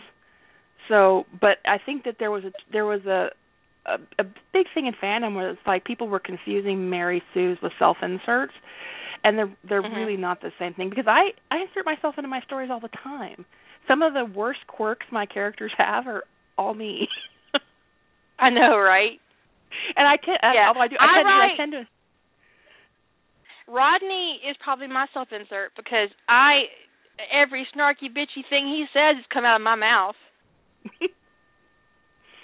I'm not gonna lie. I mean, it'd be pretty hard to lie considering you guys see me on my podcast all the time talking shit. He's smarter than me. A little bit. A little bit smarter than me. I don't actually know any physics, but I think that here's the difference between a self-insert and a Mary Sue. Harry Potter is a Mary Sue. Ginny Weasley is a self-insert. Yeah. I want to marry the main character, so I'm going to put myself in the book. Could it be any more obvious? No. I mean, Super Ginny is a self-insert. Suddenly she was beautiful and magically powerful, and she got the guy in the end, and she never did a fucking thing to deserve the guy. Didn't even know. I mean, barely knew his name. Thought he grew up in a castle. What? I'm just saying. This isn't a Ginny Weasley bashing show, but I'm just saying that's the difference. Harry Potter's a Mary Sue, and Ginny's a self-insert. And some people do write their self-insert as a Mary Sue. But most people truly are not that perfect. Because Bella in Twilight is a Mary Sue. Yeah, and if somebody told me the idealized character was their idealized character was the self-insert, I might call bullshit on that. But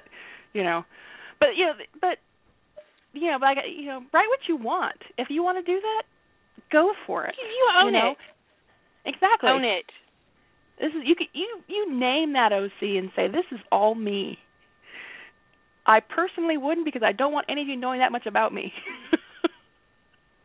Oh, but that's the thing, that when you put yourself out there as a writer, your readers know more about you than they could possibly ever realize. Very true. They know you. They know your political leanings. They know your sexual fetishes. They know what turns you off, what turns you on, what makes you mad, what makes you happy. They know all those things because all those things are in your work, whether you want them to be or not.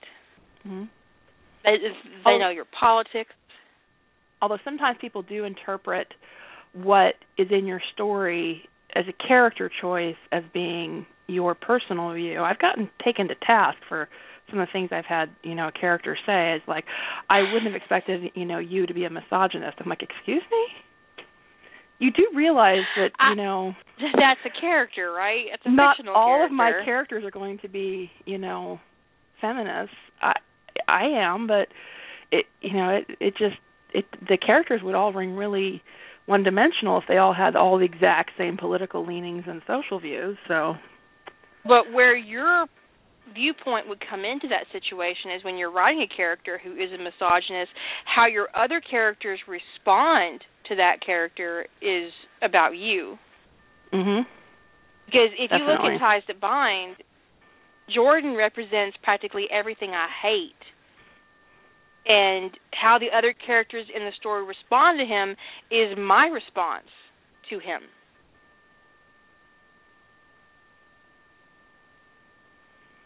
I once wrote a line in What Might Have Been where Sebastian saw a headline about himself and about it was in the store, and he was in the headline questioned his safety in the company of a gay couple, And he turns to his father and says, apparently they think I would be happier living in a hovel in Nebraska with a straight couple. Or something to that effect, right? Mm-hmm. Not 3 days after I posted, a reader sent me an email telling me that Nebraska isn't full of hovels. That wasn't my opinion. That was the opinion of a 9-year-old from California who probably wouldn't know where Nebraska was if he wasn't a genius. It would be somewhere in the middle. That would be the definition of Nebraska. You didn't make an all-encompassing declarative statement that Nebraska is full of nothing but hovels. You said right. A, and I'm sure there's at least one. I'm sure there's one too. Sebastian certainly thought so. But sometimes your characters say and do things that your readers will project onto you, and that's why my fan lore profile says that I was once accused of misogyny, because I used the canon portrayal of Sarek in Tangled Destinies to... When you meet Sarek in Star Trek, you meet Sarah. You meet Sarek and Amanda in the original series, and she has not spoken to her grown son in decades because Sarek got mad at Spock. This is the first time she's seen her only child because Sarek got pissed with him. That's bare bones right there. So Sarek controlled what his wife did on a regular basis, and that's canon. So when I had Sarek move his entire family to Earth without discussing it with Amanda, that made me a misogynist.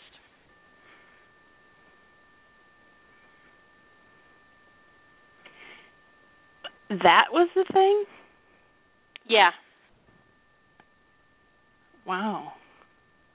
Okay. And I found this out because I was on a SGA site and someone was asking for Sentinel crossovers, and of course someone brings up Sentinels of Atlantis, and it usually comes up if people are looking for crossovers in Stargate because it's pretty big and people are aware of it. And so someone recommended Sentinels of Atlantis, and I was going to respond and thank them for the rec. And then right below that, there was a comment that said, you should be careful with this writer because she's a misogynist. And then she said, I read the first half of her Star Trek series, the first episode, and she's a misogynist. So they had not even read the entire first episode of that series, and they labeled me a misogynist.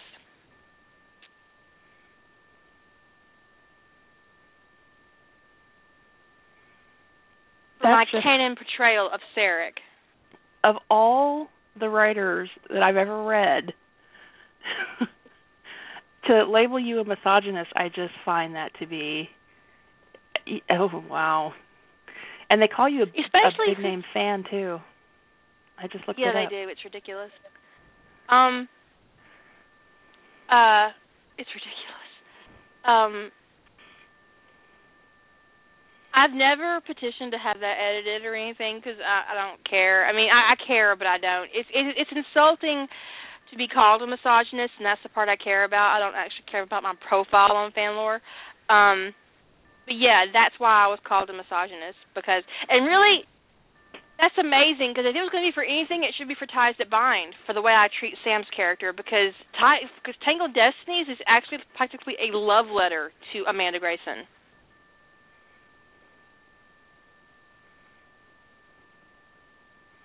Every man in the story loves her. They're all invested in making her happy. They show up to eat at her house because she wants them to, and they eat shit that they wouldn't eat for anybody else, but they eat it for her because that's what she wants, and it makes her happy. So that's everybody, not just her husband.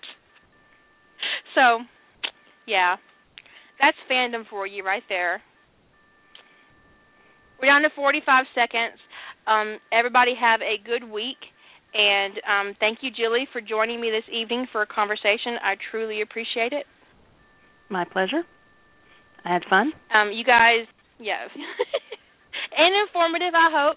You guys, be good or don't get caught. And remember, there's always time for lubrication. No ass to mouth. And no ass to mouth. Shut up and sit down.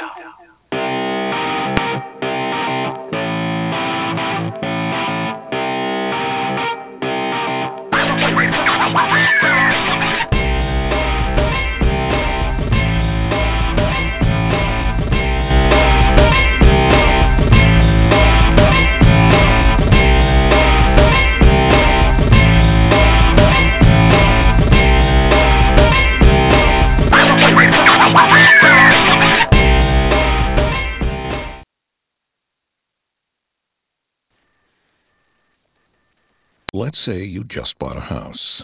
Bad news is, you're one step closer to becoming your parents. You'll proudly mow the lawn, ask if anybody noticed you mowed the lawn, tell people to stay off the lawn, compare it to your neighbor's lawn, and complain about having to mow the lawn again. Good news is, it's easy to bundle home and auto through Progressive and save on your car insurance, which, of course, will go right into the lawn. Progressive Casualty Insurance Company, affiliates, and other insurers. Discount not available in all states or situations. Napa know-how. Right now at Napa, grab a 5-quart jug of Mobil 1 full synthetic motor oil for just $28.99. It keeps out harmful sludge to help reduce wear on your engine, which is important if you like cars that, run smoothly. So keep your engine healthy with Mobil 1, now just $28.99. Quality parts, helpful people. That's Napa know-how. Napa know-how. General States pricing. Sales prices do not include applicable state, local taxes, or recycling fees. Offer ends 5/31/19.